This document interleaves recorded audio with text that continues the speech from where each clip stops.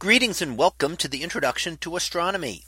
One of the things that I like to do in each of my introductory astronomy classes is to begin the class with the astronomy picture of the day from the NASA website, that is apod.nasa.gov/apod. And today's picture for January 24th of 2022. What is titled Rigel and the Witchhead Nebula. So what do we see here? Well, to the right, we see the bright star Rigel, one of the brighter stars in the constellation of Orion the Hunter, a prominent winter constellation. And to the left, we see the dark dusty nebula known as IC 2118, or more popularly known as the Witchhead Nebula. And if you can make out the witch head there kind of staring at the bright star Rigel, looking in that general direction.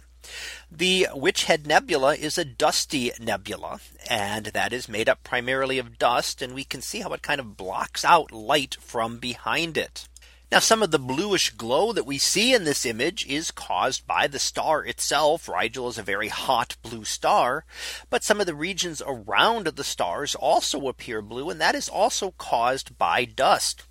Dust grains are very good at scattering blue light and less good at scattering red light.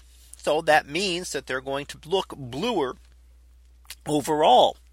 Now, that also means that in other cases, we can use a longer wavelength light like red or even infrared to penetrate through dust, because it passes through the dust better. It's better able to look into those and to look into things like stellar nurseries, such as the Witchhead Nebula here, where dust is present. And we get the blue light scattered around and seeming to come from all directions. And that's in a way similar to what happens in our own atmosphere. The sky appears blue because of scattering of light, and the blue light is better scattered and seems to come from all directions, and the red light is better able to pass through. So when you watch a sunrise or sunset and see that deep red and deep orange sun off on the horizon, that all the blue light is being scattered and ends up coming from all directions in the sky, giving us the blue sky that we're used to seeing.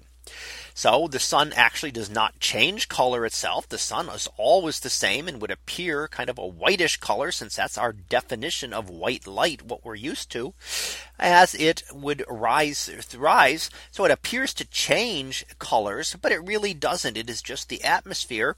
And as it looks through the very thick atmosphere, as you look off to the horizon, a lot of light is scattered out, leaving only the very deep reds able to make it through. As it gets higher up in the sky, less light is scattered, and the sun will start looking more orange and into a yellowish color as it gets much higher up in the atmosphere. And that's a similar thing that's happening in a dusty nebula, what we call a reflection nebula, here around Rigel. So that was our picture of the day for January 24th of 2022. It was titled Rigel and the Witchhead Nebula. We'll be back again tomorrow for the next picture. So until then, have a great day, everyone, and I will see you in class.